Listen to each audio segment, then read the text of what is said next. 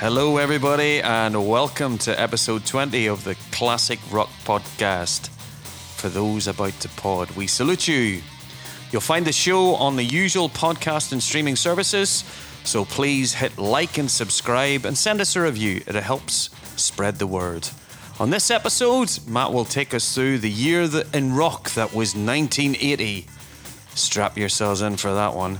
We will have our usual features of latest news, some live gig reviews, and hidden gems, #HGT. But here he is, ladies and gentlemen, the mercurial maverick of the microphone, Mr. Matt Rogers. Hey, mate, how you doing? Hello, Brian. Yep. That's sort of become our thing now, isn't it? That sort of kind of... Anyway, that's good. Hello, Brian. Nice to see you. Again, after last weekend. We spent a weekend together. That was very nice. We'll come on to that. Okay. It's our birthday. It is. We were 18, obviously a couple of episodes ago, and now we're 1. No, it doesn't make sense, does it? No, anyway, episode 20, we've just ticked over doing this for a year. We have, and it doesn't seem like it. Well, it does seem like a year, actually, because when I look at the early episodes, we were just finding our way, weren't we? It was like, we were just heading out on the path to our 2.5 million plus episodes, and here we are at number 20. We are indeed. So there you go, 1 year old. Happy birthday to us. Happy birthday to us, indeed. Yeah, there you go. Not many people can remember their first birthday, but clearly we can. We can indeed. In a strange way. And we planned for it as well. We planned for our birthday. Well, that's right. Indeed. So, and any other milestone-related news, Oh, Brian? yeah, of course, without any prompting at all. We today have just hit that heady milestone of 2,000 listens and downloads to our show. So thank you to everybody around the globe who has checked out the podcast and has left us reviews and comments. And so there we go, 2,000. It's very good. Very good. Yeah, it's amazing, isn't it? Yeah. No, we're very thankful, and we appreciate everyone listening and, sending your comments and your thoughts and your messages and so on. Yeah, I'm quite astounded at that, but it's good stuff. So in the news then, Brian, anything caught your eye recently? Yeah, it's news-wise. I'm a little bit annoyed as well too. Oh, really? What have they done? So David Lee Roth has announced his retirement from live gigs, and didn't he say something? I'm handing in my shoes. I'm handing in my boots. I'm retiring. Yeah, that's right.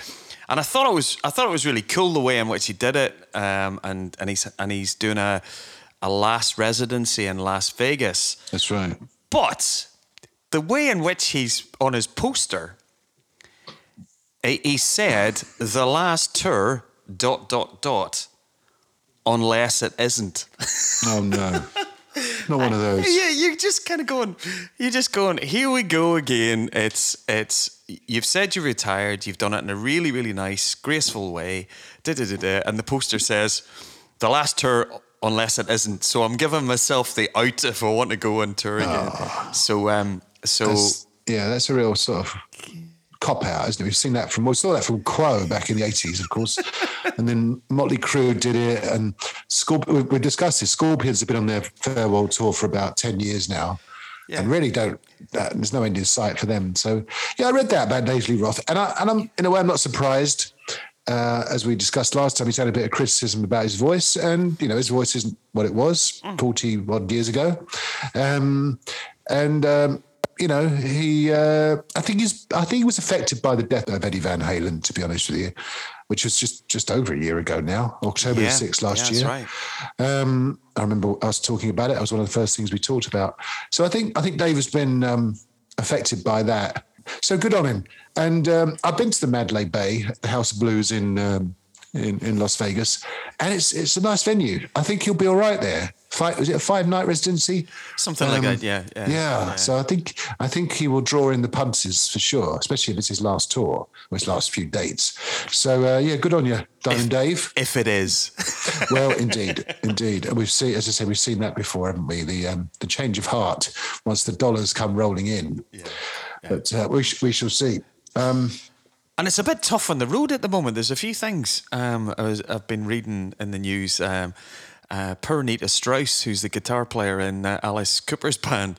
Alice was obviously Alice comes out in all of his fine regalia, and usually comes out with a nice cane, and he was whacking it on the stage, and shards of it came off and hit poor Nita Strauss in the face, but she just had a little walk across the side of the stage. They checked her face, and then she just kept riffing away to Feed My Frankenstein. So always dangerous on stage with Alice about. With Alice. Yeah. Well, you're right. And funny enough, and in the same vein, and slightly more serious, of course, the Falcon, Richie Faulkner from Judas Priest. Yeah, I mean that was very scary. So they were playing a gig in Louisville, Kentucky, and there's actually footage of this. It's quite eerie to watch it.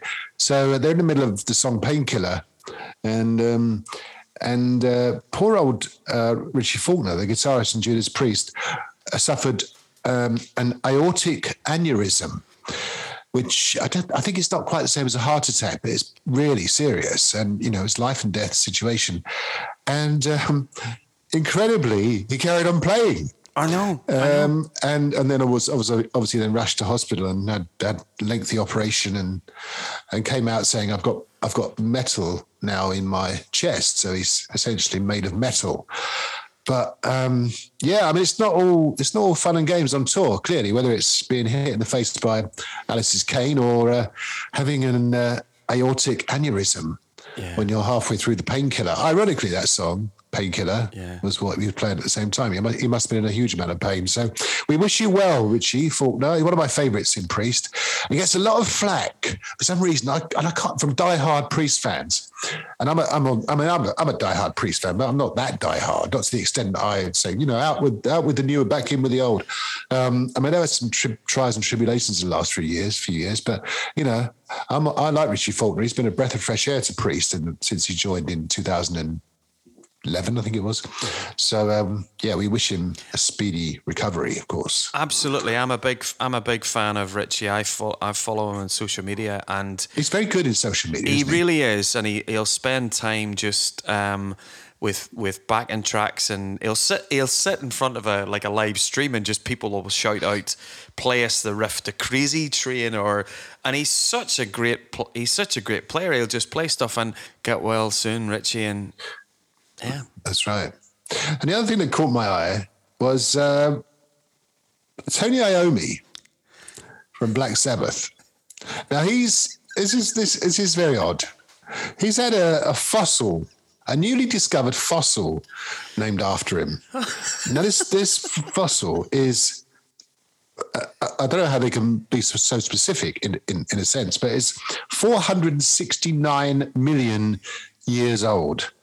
And this paleontologist called Mats Eriksson, who's a rock fan, clearly a Sabbath fan, he's named this fossil after Tony Iommi. And of course, I can imagine what Tony Iommi would think of this. Well, I'm very flattered to have a fossil named after me. I was talking to Ozzy and Geezer about it, and they said we always thought you were old fossil, and now it's official. But so good. I had to sneak that in. So interesting having a fossil named after you. Yeah. Apparently, Keith Richards remembers when it was, before it was even a fossil. he was there pre-fossil. Yeah, yeah. Oh dear. But anyway, that's all the news from me. Yeah, Brian. well, there's just... What you got? I've got a couple of things, if you don't mind. Just on the Sabbath front, I noticed that this week, Bill Ward, obviously, Bill Ward's come back out and said, "I'd like to do a Final Sabbath record. You know, let's I bet he would. let's put it to bed with a live album. I don't with a studio album. Obviously, no touring, etc." And I was just kind of going, really? I thought we had the end of the end of the end, but now we want to do an album after the end of the end. So I thought timing wise, I thought it's all kind of done and it's all done and dusted. So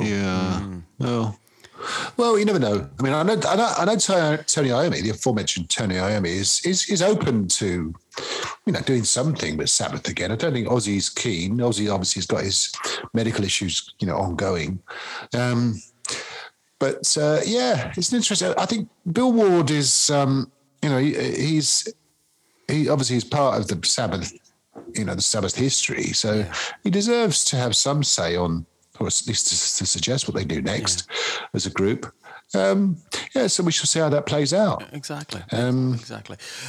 But before we dive back into the annals of time into the 1980s, I just want to shout out some new music from a Norwegian band. So my friend Ed, who's one of my gig buddies up in Edinburgh, Ed put me onto this band called Monstereo. Monstereo are a 4-piece band from Bergen in Norway, and they have just released an album in the last couple of weeks called In the Hollow of the Wave. Matt, it is my big contender for album of the year this year. It's got it's quite heavy. It's very 70s feel.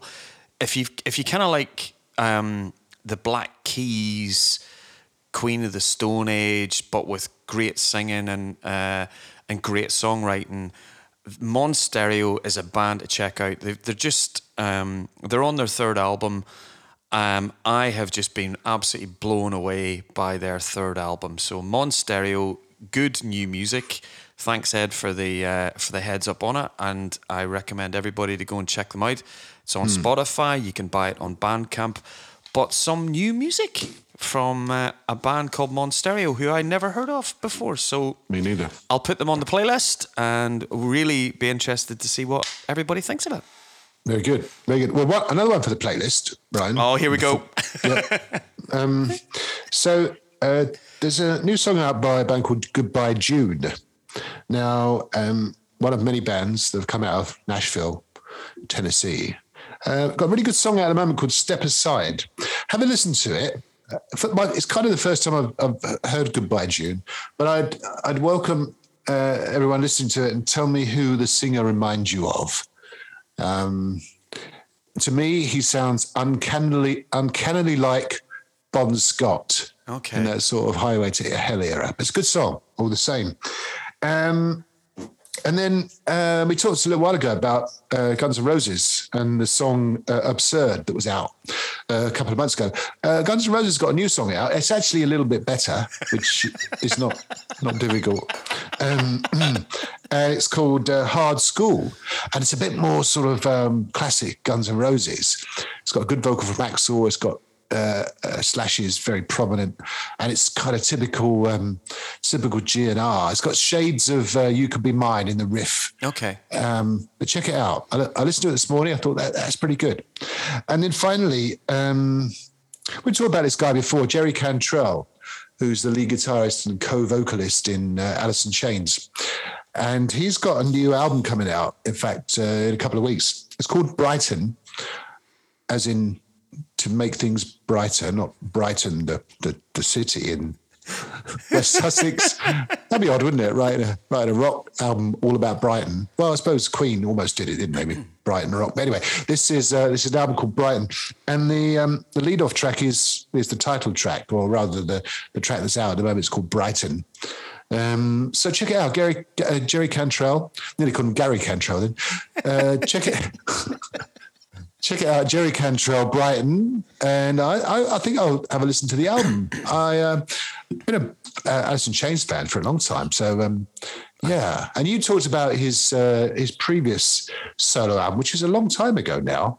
And obviously, it was 2002 when his album Degradation Trip came out. So obviously, he's waited a while to put his next solo album out. So Brighton. Good. I'll definitely be checking that out. I'm a big fan of Jerry. Great singer, good guitar player, good songwriter. Looks better with long hair, doesn't he? Cut his hair short a few years ago, and he's grown it back now. I tell you what, if you put him and Richie Faulkner beside each other, they'd be dead ringers for each other. That's true, actually, isn't it? Yeah. And KK Downing, but maybe not. Shall we move on? Yes, let's. So, last time you set me the task of looking back at 1980. What a hardship that will be for you. It was very hard. It was a bit like looking back at 2000. It was very, very, very, very difficult. No, it was great. I was there in 1980. I was a rock fan. I just discovered rock in sort of 1979, 80. But 1980 was an amazing year. Probably in my humble opinion, the best year in rock there's ever been. And when you look back at the albums that were released and the energy that was around at that time and how rock was really prominent, it was an incredible year. I was 14 going on 15, so I was, perfect age. Back in 1980, you were a bit more of you were a toddler, then, weren't you, in 1980, Brian? In the mean streets of Lombardy. Yes, I was 11. Yeah. Oh. So I was light. I would have been light on gigs, going to gigs in 1980. Did you have the Meatloaf jacket then? No. Meatloaf jacket would have been probably been about 83, 84, just before I went to university. Right. Anyway, so amazing year, 1980, and it was I look back and I was thinking about it. I mean, it was in Britain, and I'm talking mainly about Britain. I mean, I lived in Britain at the time. I was in Thetford in Norfolk, not the rock epicenter of the world, but we had our moments. We had local bands and people that liked rock music and so on and so forth. But it was a kind of there was almost the stars were aligned in a sense. You had the new wave of British heavy metal was really taking hold in 1980. Bands were kind of rising. The cream was rising to the top. Def Leppard released their first album, On Through the Night. Not that they like to be classed as... Not at all. Nwabum, of course. And the album itself, there's tinges of them sort of having an eye on the US. Hello America is obviously their, Joe Elliott wrote it when he was working in a spoon factory, I think, in Sheffield, but clearly it was their sort of, US calling card. And a good song all the same. Iron Maiden released their first album.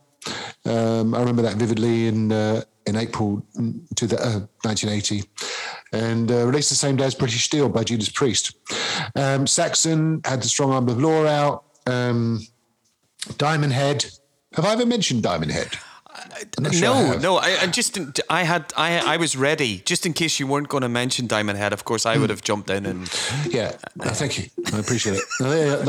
They released their first album, the White Album, or Lightning to the Nations, as it's more commonly known as, and so those Nwabum bands were really gathering pace. There were plenty of others, but I'm really focusing on the albums that I bought back in 1980. So you had the new wave of British heavy metal, kind of post-punk movement, if you like. And I know Steve Harris has distanced himself from being influenced by punk, but certainly Brian Tatler and Biff Byford themselves, to name but two, Brian from Diamond Head and Biff from Saxon, of course, have openly admitted they were influenced by punk, in that it was, let's go and do some gigs. I could play better than these guys, so let's go out and play. We might not be Led Zeppelin or Deep Purple, but we could go out and play. So there was certainly a resurgence in Nwabum in 1980, and then there was a lot of the old guard were kind of. Had a kind of kick up the backside, as it were. Motorhead released the Ace of Spades, which, despite the title song probably being overplayed over the years. The sort of signature song. A great album. Chase Better Than the Catch. We Are the Road Crew is on there. Great album. Ace of Spades, including their sort of more sort of cowboy look when they were dressed in black hats and ponchos. And actually, that was filmed in the photos were taken in a quarry in just north of London, so it wasn't exactly that exotic. Judas Priest released British Steel on the back of Unleashed in the East and Killing Machine, which are all good albums in their own right, but British Steel, as I say, released the same day as the first Iron Maiden album, was colossal, and spawned songs like Living After Midnight, Metal Gods is on there, Breaking the Law, of course. Just some massive songs recorded in Ringo Starr's house. Was it really? I never knew that. In Surrey somewhere. Yeah, I think it used to belong to Ringo Starr, and then he sold it to John Lennon, or the other way around. But they recorded this huge album in that house, that big white house. If you remember the Imagine video, that was obviously played a lot in the latter end of 1980, 81, as we'll come on to. Yeah. John Lennon's playing the piano in that white room, which is where the Priest recorded the British Steel album. I always have a little bit of a chuckle. Thinking of Breaking the Law by Judas Priest when you think of the video. Oh, yeah. Breaking into a Barclays Bank in Shepherd's Bush or somewhere, wasn't it? And is there, and obviously at that time in the 1979, 1980, you had all of the cardboard guitars and air guitar guys as well too. It's a video that has not stood the test of time too well, but I find it hilarious. That's true. I actually had a cardboard, a cutout guitar, so it was a thing. So you had the air guitar, which was obviously, air. But then there was this thing around, and as you say, featured in that video, there was this kind of trend to get the old saw out, get a nice bit of plywood, and create your own Flying V. Did you really? Did you make your own guitar? I think so. And it was unless I dreamt it. It was a short-lived venture because I wasn't very good at woodwork. But it was a thing. I was the living embodiment of rock in those days. I had a bullet belt. I was a big Motorhead fan. And I had a bullet belt, leather jacket, denim jacket. Those white kind of baseball boot shoes. Do you remember those? Yeah. Were de rigueur if you're a rock fan in 1980. And I always used to look at bands like UFO, and they just dressed in like jackets and trousers. I think, hang on, what? Why don't you dress like me? But it was all spawned out of the sort of Priest kind of look, I suppose, and the Motorhead look, and with the bullet belts and the cowboy boots and so on and so forth. As other of the old guard that we mentioned, one of the greatest albums ever. Certainly one of Black Sabbath's greatest albums, Heaven and Hell, was released in 1980. Ozzy had left, and they recruited one Ronnie James Dio, who had been fired by Rainbow, and just a colossal album. End to end, whether it be the title track Heaven and Hell, Children of the Sea, Neon Nights, Die Young, you name it. It's just every single song in there is an absolute classic, and it was a real turning point for Sabbath. Clearly, they were on the skids with their sort of drink and drugs issues, and they really upped their game with the introduction of Ronnie Dio, and followed it up with Mob Rules next year, of course. And talking of Ozzy, again, this is another colossal album. You look back at his first solo album, The Blizzard of Oz, with the late Randy Rhoads, late Lee Kerslake and Randy Rhoads and Bob Daisley. Again, so many good songs off that. Crazy Train, I Don't Know, Mr. Crowley. Just a fantastic album. And I talk about all these albums in I bought them on vinyl, and I used to work on a market stall in Bury St Edmunds, just down the road from where I grew up. And I also did a paper round. I'm still doing a paper round, 14, 15. And literally every penny that I earned doing those two jobs, which amounted to £12.50 a week, went on albums or singles or posters or whatever, it was just almost an obsession. And what I'll probably do is for the Facebook page, I'll lay out these vinyl albums that I've still got from 1980 because they're all here. Wow. So Blizzard of Oz, great album. Probably again, in my opinion, Ozzy's high point as a solo performer, and of course with the amazing talent of the sadly missed Randy Rhoads, of course. I mean, as a guitarist, Brian, which you are, I know you know a couple of chords. What do you think about Randy Rhoads as a guitar player? Obviously, everybody's just getting used to Eddie Van Halen with all of the finger tapping, etc., that was coming out, and then you can imagine all the young guitarists of the day were all trying to learn Eruption and all of the finger tapping, and then Randy comes along, and he is this very articulate. I think the phrase in guitar terms is neoclassical. So he's able to play classical guitar. He's so he's learnt his instrument as a classical instrument, and then he's able to just play all of the. You think of the solos for, In I Don't Know and Crazy Train, etc.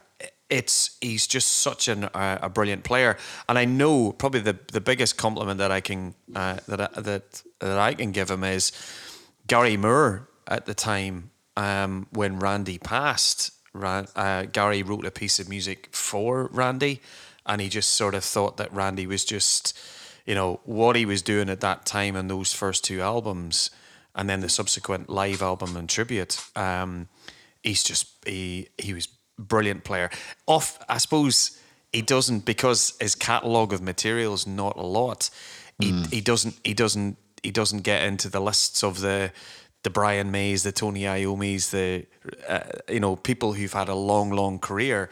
But Randy was phenomenal, and I'm so pleased over the years through YouTube you get to see some of the footage, some of the rehearsal footage with the. I can remember seeing. Obviously, the Blizzard of Oz band didn't stay together that long. The touring band ended up being Ozzy, Randy, Tommy Aldridge, and Rudy Sarzo from Quiet Riot. But he was just a phenomenal guitar player. Absolutely. Yeah, absolutely. Yeah, much missed. Speaking of guitar players, Michael Schenker had left UFO in 1978-79, around about the recording of Strangers in the Night, which is still my favourite live album ever. And he released his first album, MSG, or Michael Schenker Group, with Gary Barden and Mo Foster and the ubiquitous Simon Phillips on drums. And again, that's a great album. It's not the best from a production perspective, but some great tracks on it. Armed and Ready, I think it's still in the set. I'm pretty certain it's still in the set. Into the Arena, Cry for the Nations, again some great stuff, and he really rediscovered himself, Michael Schenker, as a solo performer, and he did all right recruiting Gary Barden. He didn't last very long as the singer before Graham Bonnet replaced him in about 1982-3. But as a debut album as a solo performer, it's a great album, the first Michael Schenker Group album. Talking of UFO. Again, another great album, another kind of great gem in the UFO pantheon is No Place to Run, which is the first album post Schenker. Paul Chapman on guitar, Tonka Chapman, and produced by one George Martin, which was very interesting. I don't think it. I mean, it's still a good album. It's quite well produced. As you would expect, but he wasn't clearly a rock and metal producer, but it's still did a pretty good job. And, songs like Alpha Centauri, Letting Go, that sort of 1-2 opening track, Mystery Train, the cover, and indeed the title song itself, No Place to Run. I'm just listing all these off because I'm looking forward to hearing them all on the Spotify playlist. One of my favourite songs in the album is This Fire Burns Tonight, which is a great Paul Chapman and Phil Mogg composition, and some great stuff on that album. So again, UFO had turned a corner then, and they were having a resurgence under with Paul Chapman on guitar. again, still people do, even all these years later, and with Paul Chapman having passed away a couple of years ago, people still do, grumble about what was the best era for UFO. But I've got a lot of time for that kind of 80s era. It started with No Place to Run through to when around about sort of just before Misdemeanor, when Paul Chapman called it Day Pete Way had gone. But certainly No Place to Run is a good album in the UFO sort of canon of work. Do you know what? I completely agree. I think the three albums. I think when you look at the albums, No Place to Run, The Wild, The Willing, The Innocent, and Mechanics, the three albums in effectively 2 years. Yeah, you go into you can, for me, my era of UFO that I like the most is that period with Paul Chapman, and you had Neil Carter in the band. Obviously, Pete Way was pretty much gone by the end of that. But it's nice when you can have a band, and in 90, maybe we'll talk about, you look at 1980 and you think about the seismic changes in a lot of bands, AC/DC with Brian Johnson. You've effectively got that change. Led Zeppelin losing, John Bonham in 1980. There was seismic things happening with bands, and some things went, wow, that next phase of the band is brilliant, and some actually went, well, no, we're not going anywhere further. And I actually think that period with Paul Chapman is, songwriting wise, I agree with you, production wise, but songwriting wise, it's up there for me. It's not Dr. Doctor, and it's not Strangers in the Night as a live album, but that was a nice period for UFO for me. Yeah, absolutely. A couple of live albums to mention that year. Whitesnake released Live in the Heart of the City, double album, partly recorded in 1978 and the other part recorded in early 1980 and released in late 1980. And again, as a live album, just almost perfection. Whitesnake, probably at their peak. I know it was 1980, but it certainly did catapult them into the stratosphere in terms of, certainly within the UK and to an extent in Europe and Japan. They were selling out Hammersmith Odeon, and I went the following year as one of my first gigs to see them on that Come and Get It tour, and they were just great stuff live. Coverdale was at his peak. Moody Marsden, John Lord, and Ian Pace. Three members of Deep Purple. Who were by that time had gone. Just incredible. And that Live in the Heart of the City album is just colossal. It still stands up there with some some of the best live albums ever. I know you would say that Strangers in the Night is your favourite live album. Live in the Heart of the City is my favourite live album. I know deep inside me, the little Irish boy should be going, Brian, it's live and dangerous, live and dangerous. You have to. Not for me. I think that Live in the Heart of the City captures Whitesnake at that period in their career. That lineup, it's perfect. It's just a phenomenon. You get a nice live feel off it. It's absolutely, yeah, absolutely. And then you can kind of at the other end of the spectrum with live albums. Live at Last was released, which was a Black Sabbath live album. So on the strength of their, I have it. I have as well. I went through a phase of just buying live albums. Me too. Continually. Me too. Yeah. And on the strength of, I think it was released by NEMS or NEMS, whatever that label was. Yeah. They got the rights to this Sabbath gig from about 1973, I think it was. And essentially it was released on the strength of as I said earlier, the resurgence of Black Sabbath with the Heaven and Hell album. And it's kind of been tidied up over the years. It's on the Past Life CD, which was released a few years ago. Uh-huh. But back then, you look back and it's very, very muddy and very, clunky. And there's a ridiculously overly long guitar solo from Tony Iommi on it and so on. So, there's tons of feedback and all the rest of it. But as a raw album, I guess, you know, it's likable, but certainly it was probably not their finest hour, let's say. And then finally, I can't not mention 1980. You touched upon AC/DC earlier. We'll come to them in a minute, but Rush released Permanent Waves. That was my introduction to Rush in 1980, and featuring Spirit of Radio, Free Will, Entre Nous, Different Strings. Compared to their previous albums, some quite relatively short songs, dabbling in sort of reggae beats. Neil Peart made no secret of that. He was influenced by that kind of Police sound of the late 70s, early 80s, that sort of Stuart Copeland, almost reggae time signature.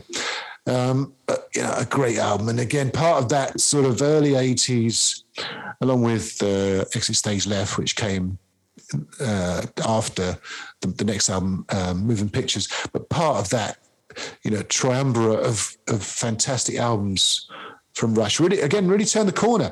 Had kind of left those big, long, fantasy-driven songs of 2112 and Hemispheres and so on behind, and really were concentrating on writing, you know, relatively short, punchy, but still very much with that Rush sound to them. Yeah. You're aware that you are aware, Matt, and to our listeners, that the playlist for 1980s at the moment about 17 hours long. That's fine by me. That's fine by me, and it will grow longer, I'm sure. And then finally, as you said, 1980 was quite a dark year in lots of ways. It was a very up year. There was loads of music, loads of good music, loads of great albums. Rock was everywhere. It was on TV. It was on, Kerrang came out the year after, but Sounds magazine, which was probably the heavy rock magazine to go to, regularly featured interviews with UFO and Diamond Head and you know, Saxon and so on. But as I said, it was quite a dark year in that we lost three real icons of rock. As you said earlier, John Bonham died in September 1980, which signaled the end of Led Zeppelin. And I remember that. I mean, it was tragic. I mean, he died after drinking a huge number of shots of vodka, and died of asphyxiation, unfortunately, discovered by John Paul Jones, I think in Jimmy Page's house, getting ready for a recording or a tour or whatever it was. Yeah. So again, a sad loss. And, you know, rock fans, I think, you know, if you don't have to be a Led Zeppelin fan to know how great a drummer John Bonham was, certainly up there in terms of the great drummers of any era, I guess, but certainly within the rock genre. So a huge sad loss. And you sometimes think, well, what if he'd have lived? What would have happened to Led Zeppelin? What would they be doing now? You know, but sadly it wasn't to be. Earlier in the year, as you touched upon earlier, we lost Bon Scott.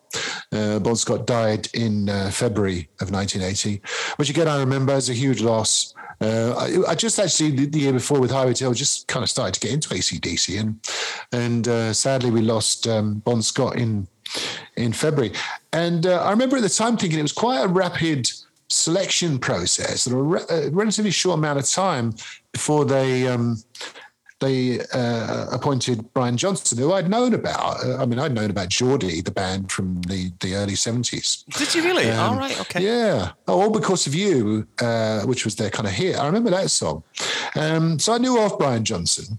And he was appointed in, so Bon Scott died in February, and Brian was, rolled out, if you like, as a singer on April the 1st. So not much time had elapsed. But I think it was driven largely by the fact that Bon Scott's mum at Bon's funeral back in Australia basically said, lads, carry on. Bon would have wanted you to carry on, and that's what they did.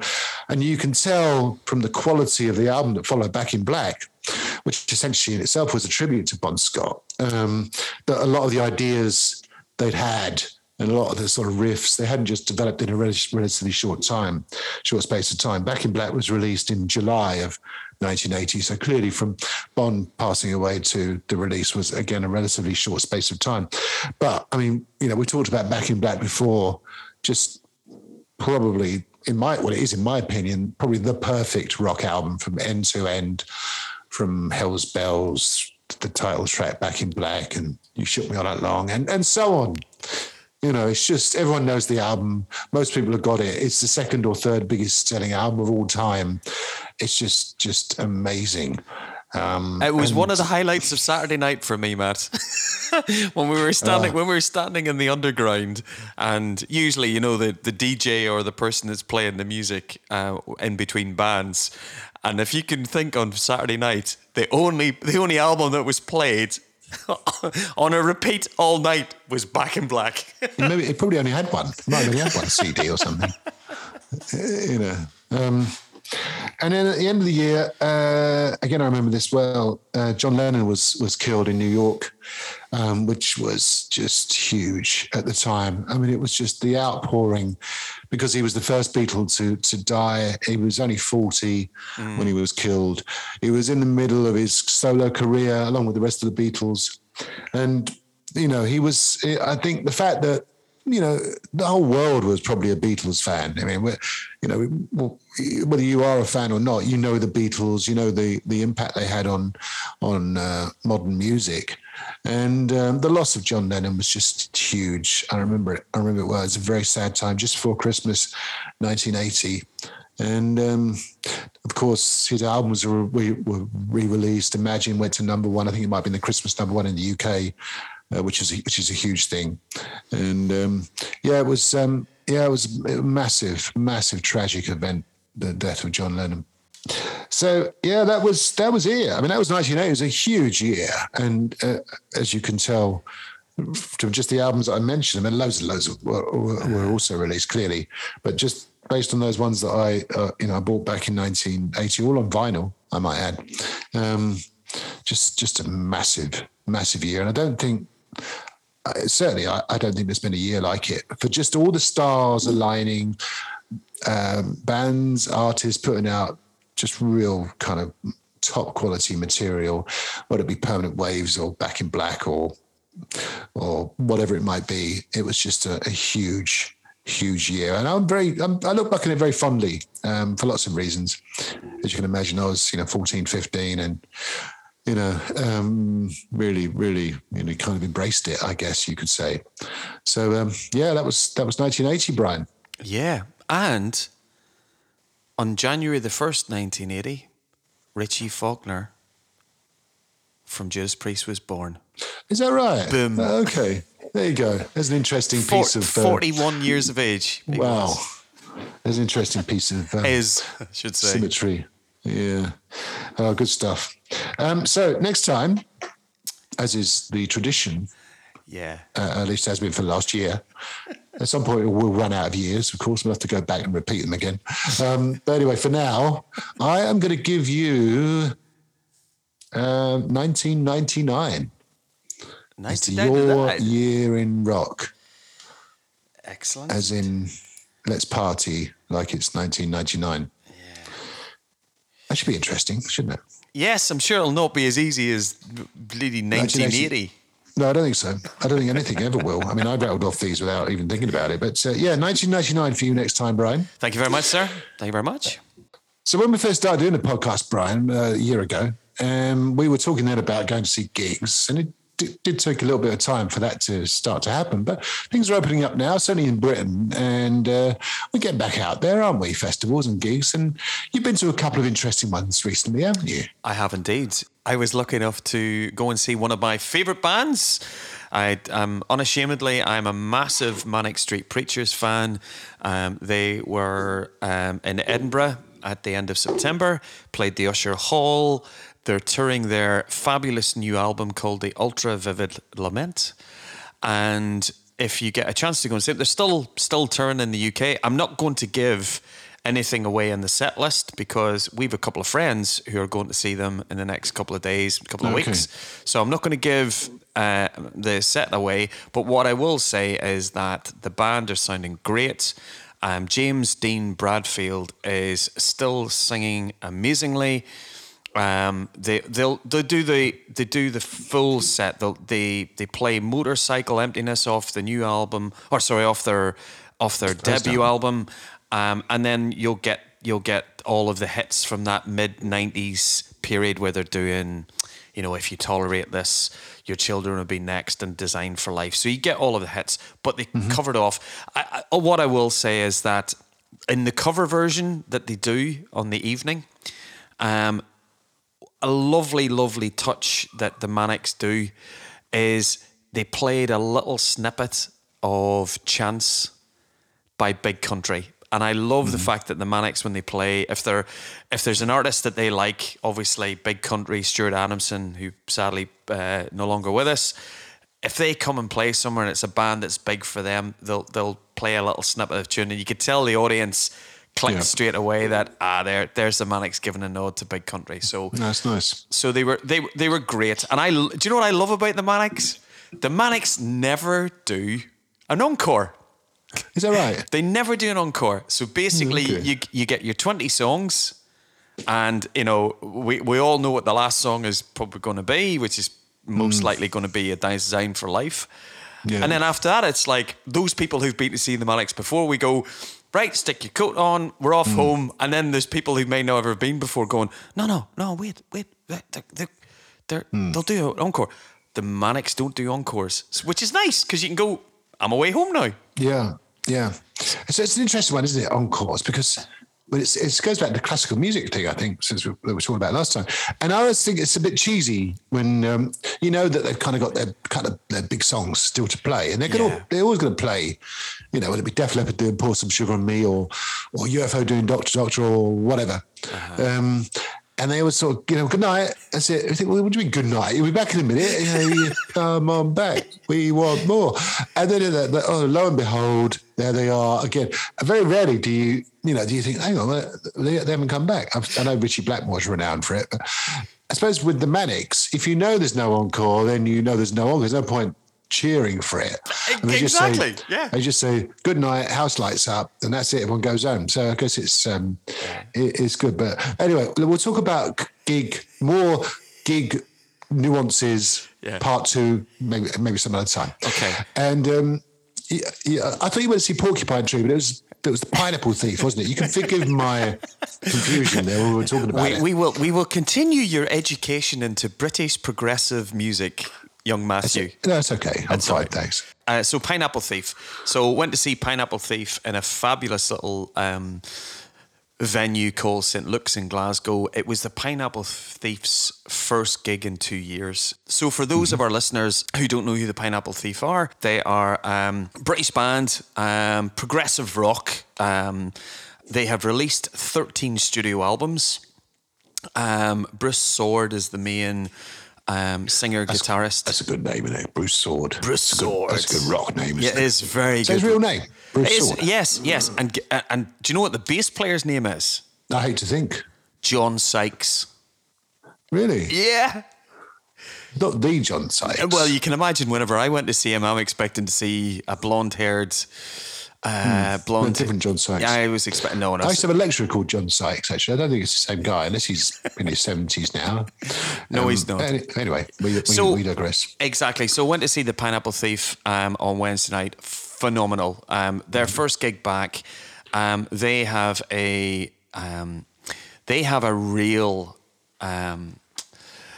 secret weapon in their band. Probably the greatest living drummer in music today for me. He's my favourite drummer.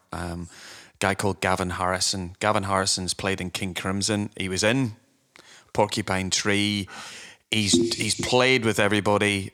He's even played, and I heard about this actually at the gig, he played the drums on Sam Brown's Stop, I believe. Is that right? Yeah, he was a big studio player. But the Pineapple Thief, they played last Wednesday again. Super live band, and it was nice to see them back. In Scotland, though, everybody was kind of wearing masks, not wearing masks. It was still quite. Right. We were all very much behaving themselves. But Pineapple Thief missed the opportunity to tour their last album, which is called Versions of the Truth. It's a great album. I'll put a couple of tracks on the playlist. That was gig 2, Matt. Pineapple Thief, and they did not disappoint. No, I can imagine. Sounds good. And for what you told me, it sounds like everyone was clustered around the drummer's side of the stage which would have been, a bit worrying because it might have like tipped the auditorium over. But anyways, moving on. So you and I got together last weekend, and We did. We went to Abbey Road in London. As a I know you're a big Beatles fan, as a pilgrimage to that studio. I mean, obviously synonymous with the Beatles, and indeed the Abbey Road album. Yeah. Of course, what I thought was a nice touch because Brian, of course, we both walked across the zebra crossing, and I took a picture of Brian walking across. And in the original album cover, there's a white VW Beetle parked a little way down the road. Check it out. The four of them walk across the VW Beetle. The fifth Beetle, as they call it. Exactly. So, however, when I was taking the picture of Brian, there wasn't a Beetle, unfortunately, but there was a white car in exactly the same position. I think it was a Ford Focus or something. But we'll put the picture on the Facebook site and you'll see what I mean. It was very popular and it was quite nice, isn't it? It was at a very good gift shop. Yes. Great gift shop. You could have spent the whole day in the gift shop. Absolutely. Alone. It's fantastic. Yeah. And we couldn't go in because it's still a working studio, but there was plenty of references to Pink Floyd, who recorded Dark Side of the Moon there in 1973, 2-3. And of course, plenty of Beatles-related sort of references there. But it was. I found it quite a good experience, Brian. Quite cathartic. Is that the right expression? But certainly, there's an aura to the place. Yeah. Even if it's just a London street, but you look at the Abbey Road studio sign above the door, and you just think the people that have gone in and out of there, and of course you're walking across the same zebra crossing, that iconic zebra crossing, as is on the Abbey Road album cover. So I enjoyed that little visit up to Maida Vale last Friday. Yes, it was lovely. It was so understated, the building itself, and then you saw the wall outside with all everybody's graffiti and signing it, and it was lovely, and it was relatively quiet when we were walking across the zebra crossing. Yeah, zebra crossing. It wasn't. In my mind, I had queues of people. Causing mayhem and mischief to all of the drivers. I certainly wouldn't want to be somebody who lives around there trying to drive to get to work, etc. No. With people standing across a crossing going, here, I'm taking a picture. That's right.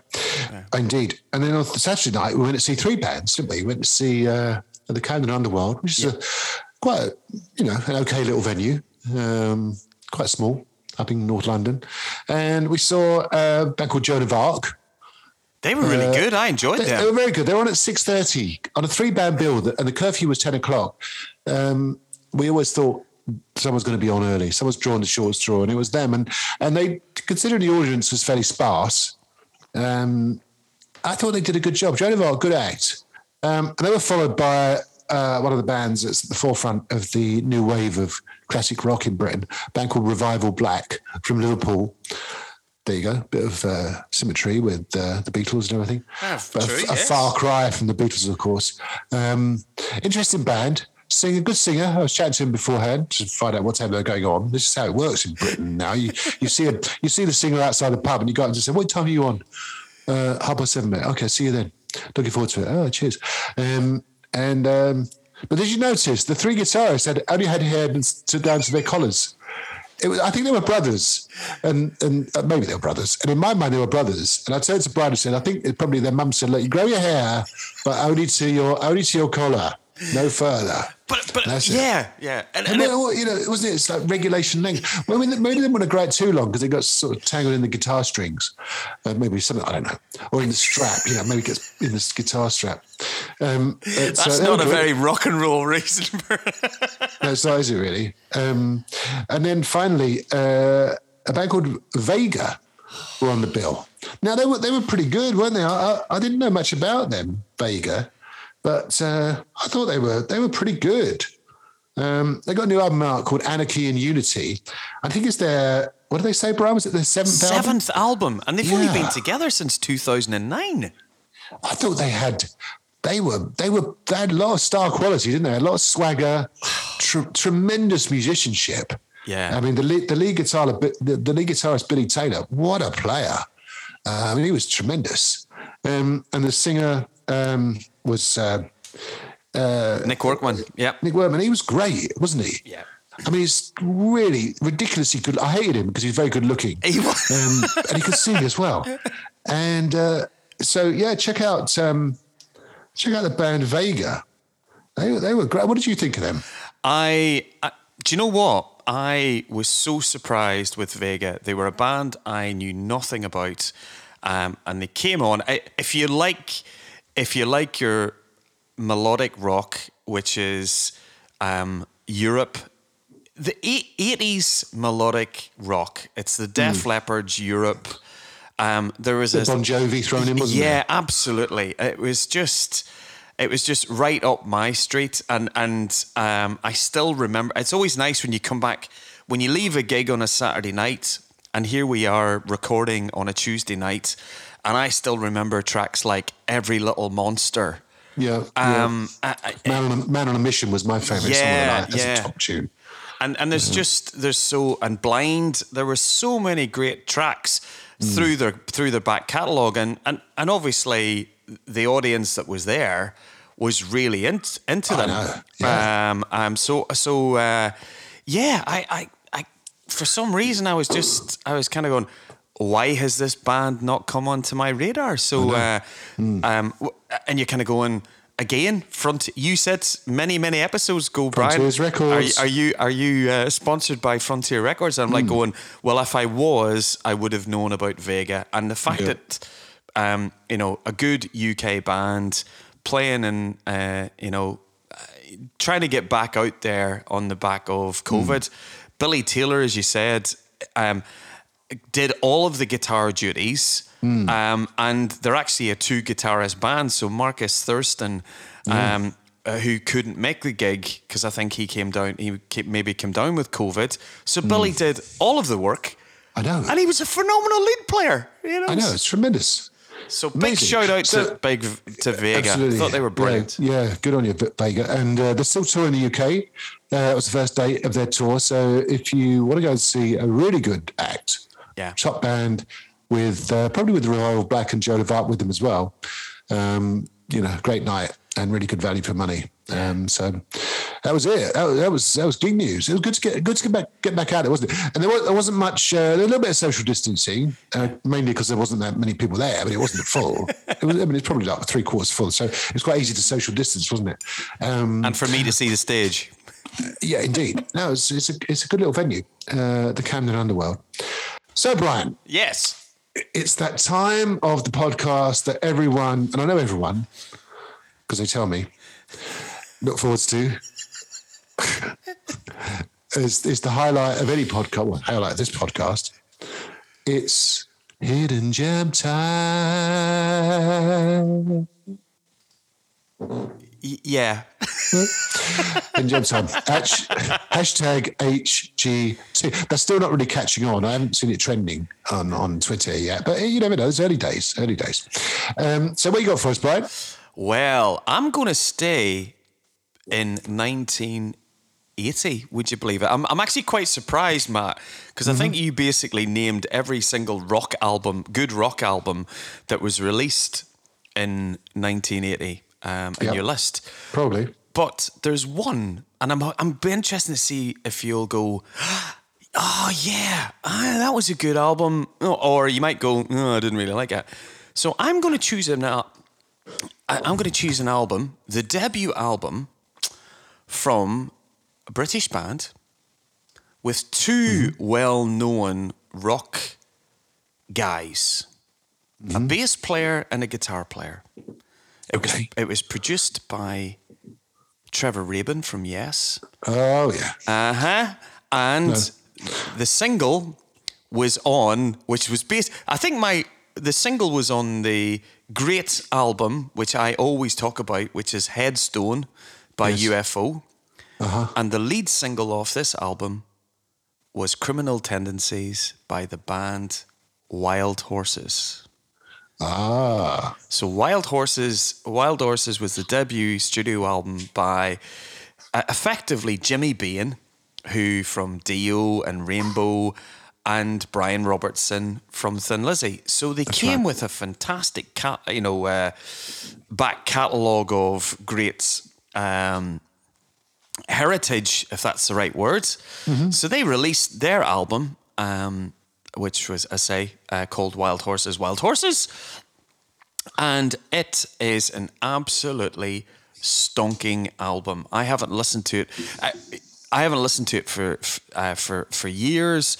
But tracks like Reservation, there's some tracks which are actually written around 1980 where Jimmy Bain was writing with Phil Lynott.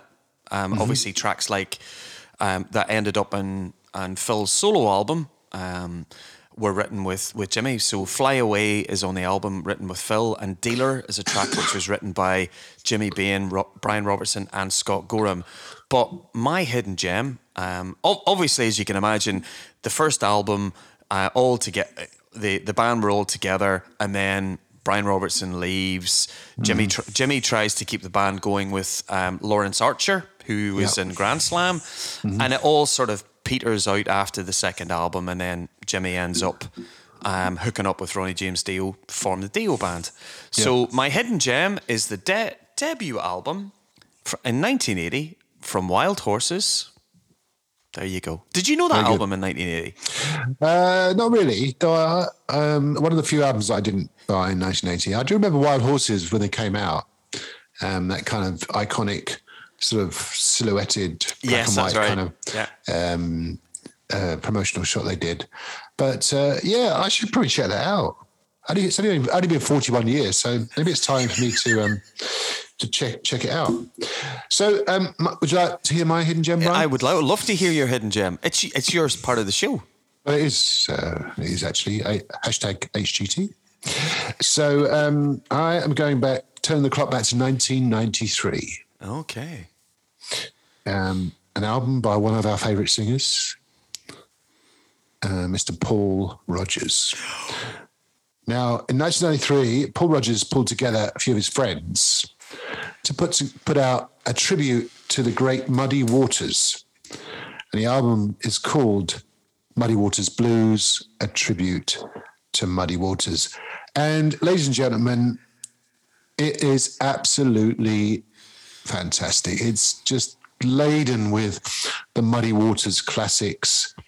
Things like The Hunter, I Just Want to Make Love to You, Born Under a Bad Sign, I'm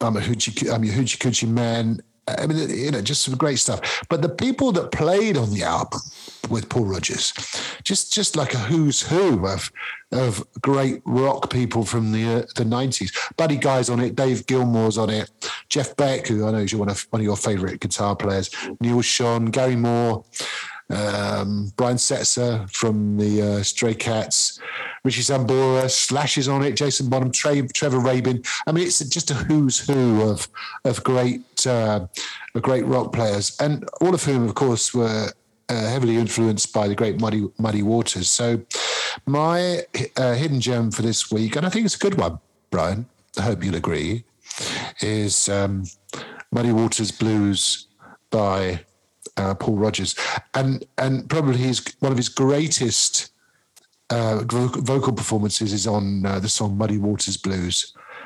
Just fantastic. One of the greatest, if not the greatest, rock voice there's ever been, Mr. Paul Rodgers.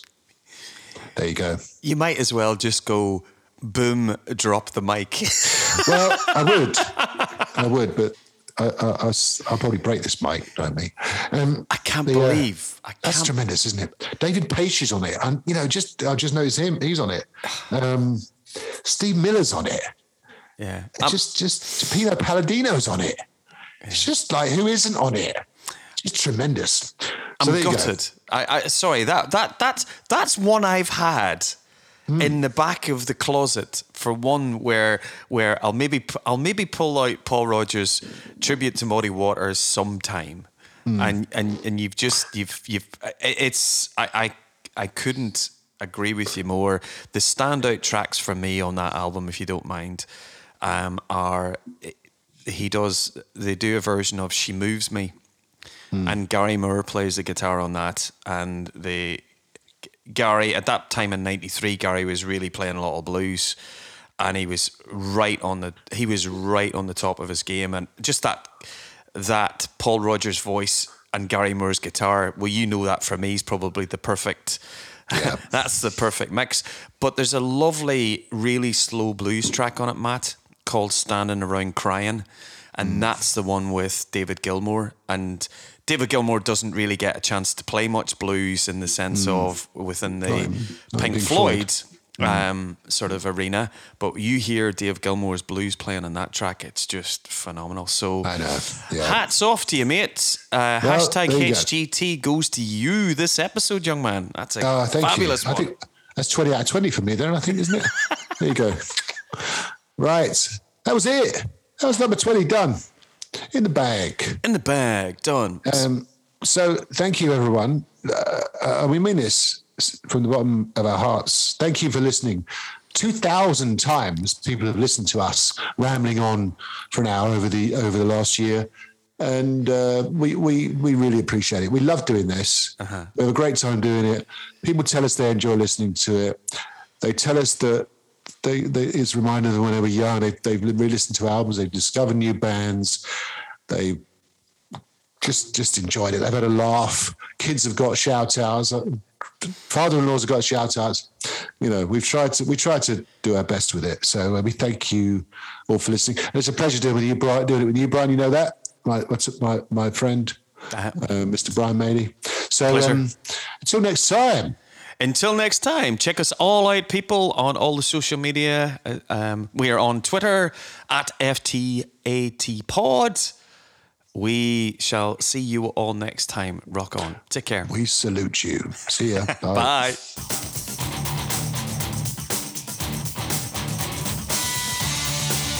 For those about to pod, We Salute You is a Mealy Rogers media production. Thanks for listening. Please subscribe. We'll see you next time.